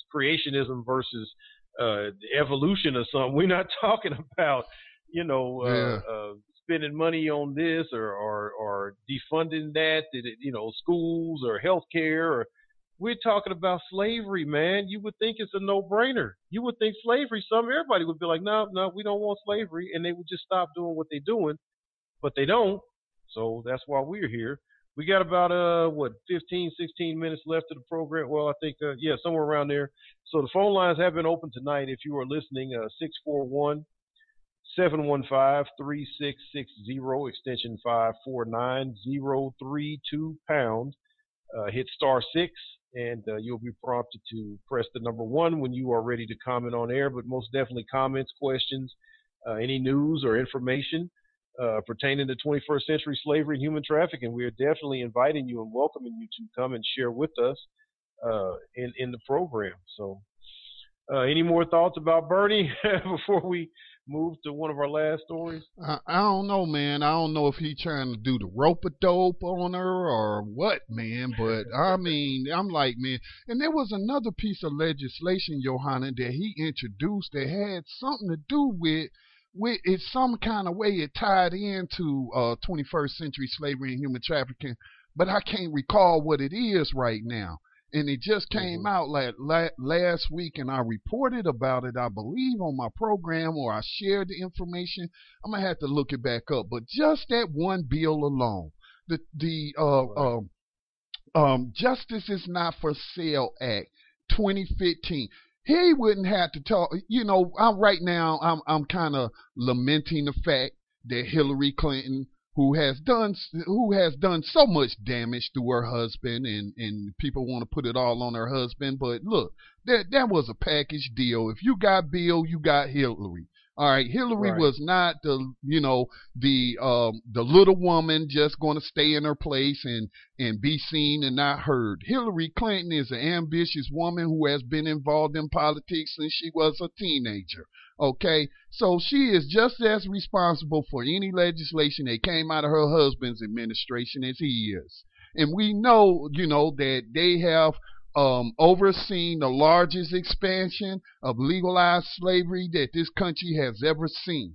All right, and I'm just so frustrated. I don't want to say angry, but I'm just so frustrated that so many black voters, I ain't talking about all black people because all black people don't vote, but I'm so frustrated that I can't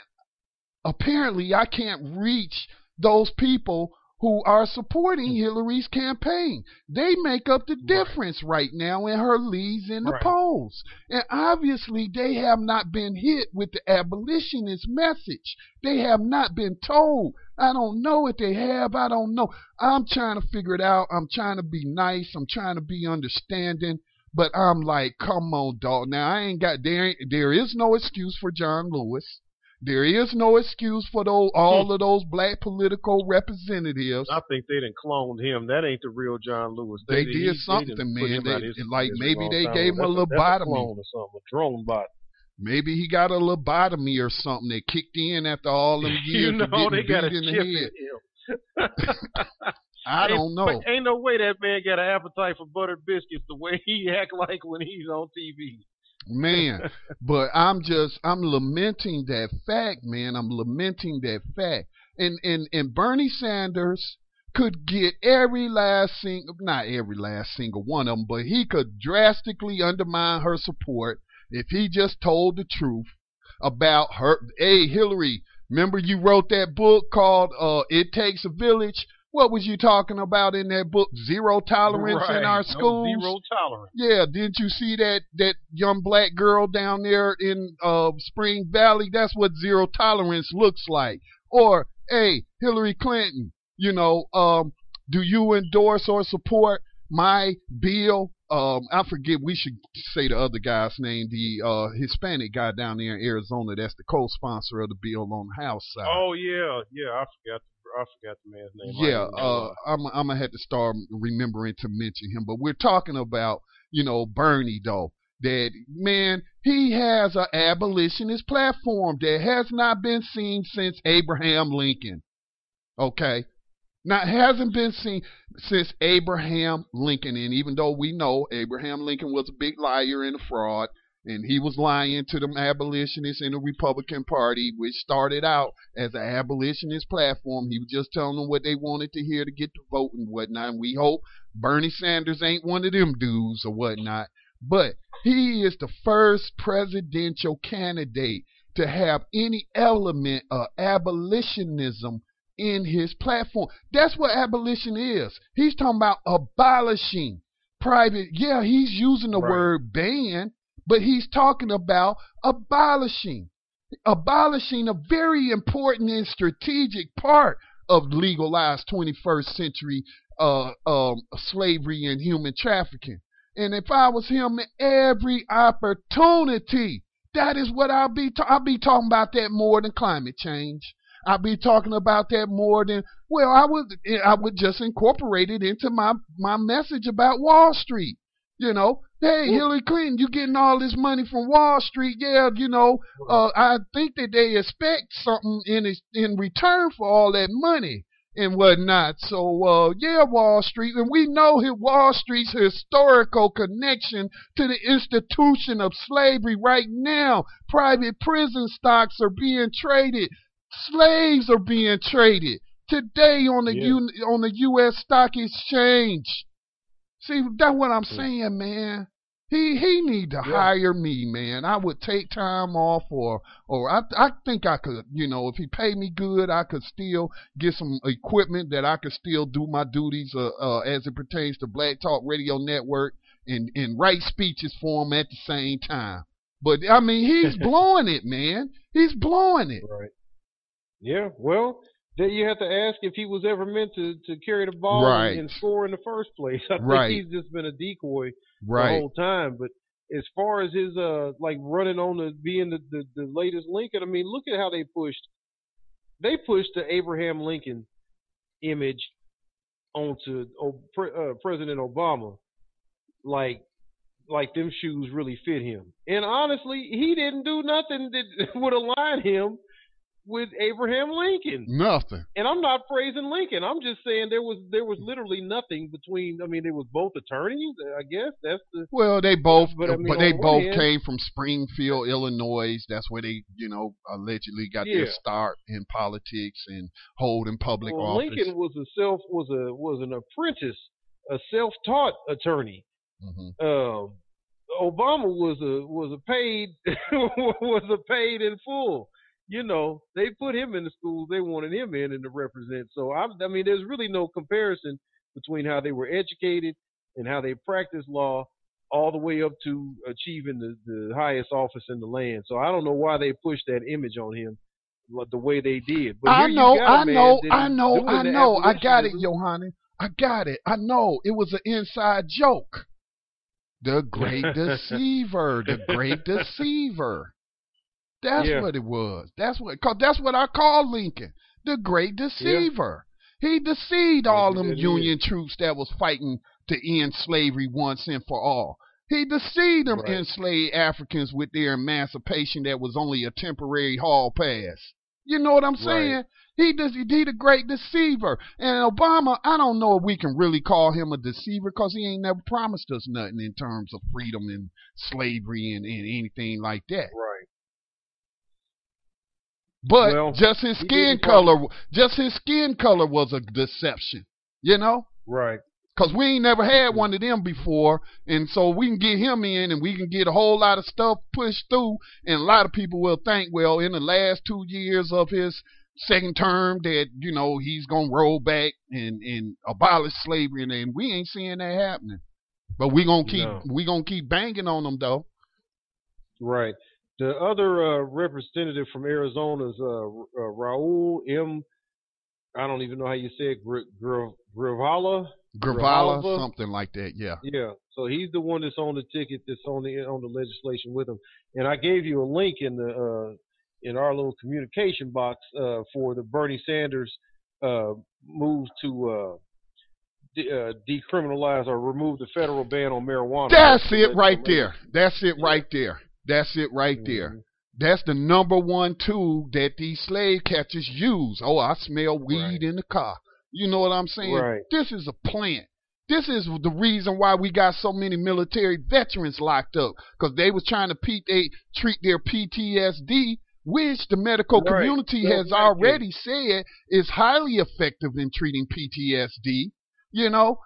But what did Hillary Clinton say? Hillary Clinton said, well, I don't want to remove it completely. I'll move it from Schedule 1 to Schedule 2, which means that they can then study its medicinal benefits. Its medicinal benefits is already fully known, And so if I was Bernie Sanders, I'd be hammering that home, man. Well, I maintain he's not running to win. He's running to sheep herd. That's what it appears, man. That he'll gladly hand off next. I guess the bet would be, the money would be on betting when is he gonna hand off the baton to her. I'm gonna guess. What would you think would be fair? I'm gonna guess about April. I'll wait till after the winter, probably about March, April of next year. He'll go ahead and say, "We'll see. We'll see." I don't want to be totally negative on him, because maybe him and what's the guy named Keith Ellison, when they introduced the bill, Justice is Not for Sale Act, said that they were behind the scenes, talking to people, and we know how politics work, and maybe, it's just not ready to be made public. Maybe some deals being made, some arms being twisted, right. some compromises. We know how politics work in this country, and maybe he's saving, this ammunition for later. Who knows? But I certainly understand where you coming from. I understand where Mac's coming from, because it just doesn't make sense, man. It doesn't make sense that he isn't going hard. Well, maybe he's concerned about being seen, because Hillary Clinton, at every chance she gets, she reminds you she's a woman. She tells you, by the way, I'm a woman. By the way, and so maybe he trying to be, handle her with kid gloves. Be a gentleman, huh? Yeah, and so that the people won't be coming out. Look at him, he's a misogynistic pig, and because they already tried that card on him one time when he said that people in America need to stop shouting at each other over gun control legislation. What did she say? I'm not shouting. And he wasn't even talking about her personally, but she tried to make it personal. See, because that's all she got is tricks. Because she ain't got no platform, no policies that's going to benefit the masses of people, and so therefore she got to rely on tricks and sheep herders. And I hope Bernie Sanders ain't no sheep herder. Well, I hope so. But so I guess since we on the political kick, we can bust our last story out, get some final thoughts, and wrap it up. I wanted to also mention this story about California, and even after Prop 47, and even after we actually got a call. Judge, oh man, I thought that was Max, man, and I missed him. Think that was Max. They called in. Yeah, and it dropped. He probably had to hang up. He might call back. If it was, call back. The caller, call back. We only got 5 minutes. Lotus Place coming on, and I'm interested in hearing what they say. 5 minutes. Yeah, Lotus. Hey, just real quick. What's that? Lotus Place saying that they have a program coming on tonight, and apparently President Obama has issued an executive order 13603, and she's asking the question, is it setting us up for slave camps? So I don't know what that's about. First I heard of it, but Lotus Place is coming up at 10 o'clock p.m. Eastern. Right on. But to try to shoehorn this last one in, California funds new prisons despite law to reduce inmates. Like we've been talking about for years, California was ordered by a Supreme Court judge to reduce the number of inmates, and they did not comply. For like 6 or 7 or 8 years, just straight up did not comply. And even when they did comply, they just shipped people out. Human trafficking shipped folks out to, I think, 5 or 7 other states, and put them in private prisons in other states, and then claim that their roles have been reduced when really the taxpayers are still paying to house them people in other states in private prisons. So anyway, California officials voted on Thursday to divert $500 million to open new jails, replacing jail beds with medical and mental health beds.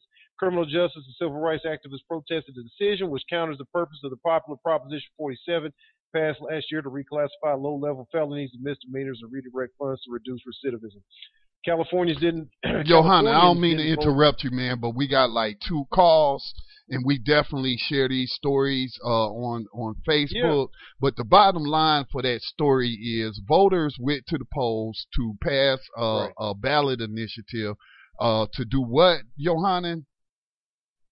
To reduce the prison populations, and so they just turn right around and spent hundreds of millions. What is that? To open more prison breaks. $500 million, right? $500 million to open new jails and stuff. And so, yeah, that's a story that we definitely need more attention, but we're running out of time.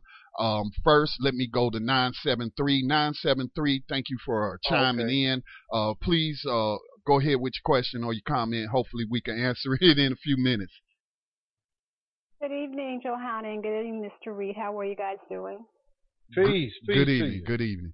Great. The reason why I was calling, I've been thinking about the Democratic nominees for presidential candidates, and the question has been on my mind with respect about Bernie Sanders. Why hasn't he not attacked Hillary. He's got so much information on her. And, when they did not the one that just recently went down, but the one before that where he said, oh, I'm so tired of these emails, away with it. It just, I don't know about you guys, but it shined a different light in me. Like, he's not running for president. Is he trying to run for something in her cabinet or something? That's what I have. He's great. I love his policy. The fact that he, like you said, about abolition, he talked about, really trying to help in a lot of areas that Hillary is not touching upon. And like you said, I do, Johan, believe that Mr. That guy Sanders. you just said he's an implant. He's not the real person anymore. Oh, John Lewis. Oh, John Lewis. John Lewis. I truly agree. He can't be that same guy who got hit in the head back in the 60s. That's what I have for you guys tonight. All right, Keep doing thank what you. you're doing. Peace. Thank you. All right, Max. I think we got Max on the line. Max, we got like a few minutes, man. Good that you could call in. Please go ahead. Peace, brothers. I listened to some of the show as I just got in from the hospital with my wife. She had what they call a mini stroke. It's her second one, and they're keeping her there. But I was gonna stay again tonight, and she's like a trooper. She's like, you got to do an abolitionist workshop tomorrow. Go home tonight, get ready, do your thing tomorrow, and I'll be okay. So I just got in and listened to a few of the things you guys are saying. So I appreciate your prayers and concern. Thank you very much. Great show. Fantastic pointing out about California, too. It's actually $2.5 billion that they were allocating for jails, new constructions of jails, exactly as we predicted, which we got from the GEO group. This is the new trend. They're moving from prisons. They're making it look like they're decarcerating and instead building jails, which have no standards. The jails have no standards. So, the last minute, I guess the final statement is what I get. Remember this, people. Abolition is a reason for a revolution, so we can finally know some damn peace. Peace. Peace, brothers.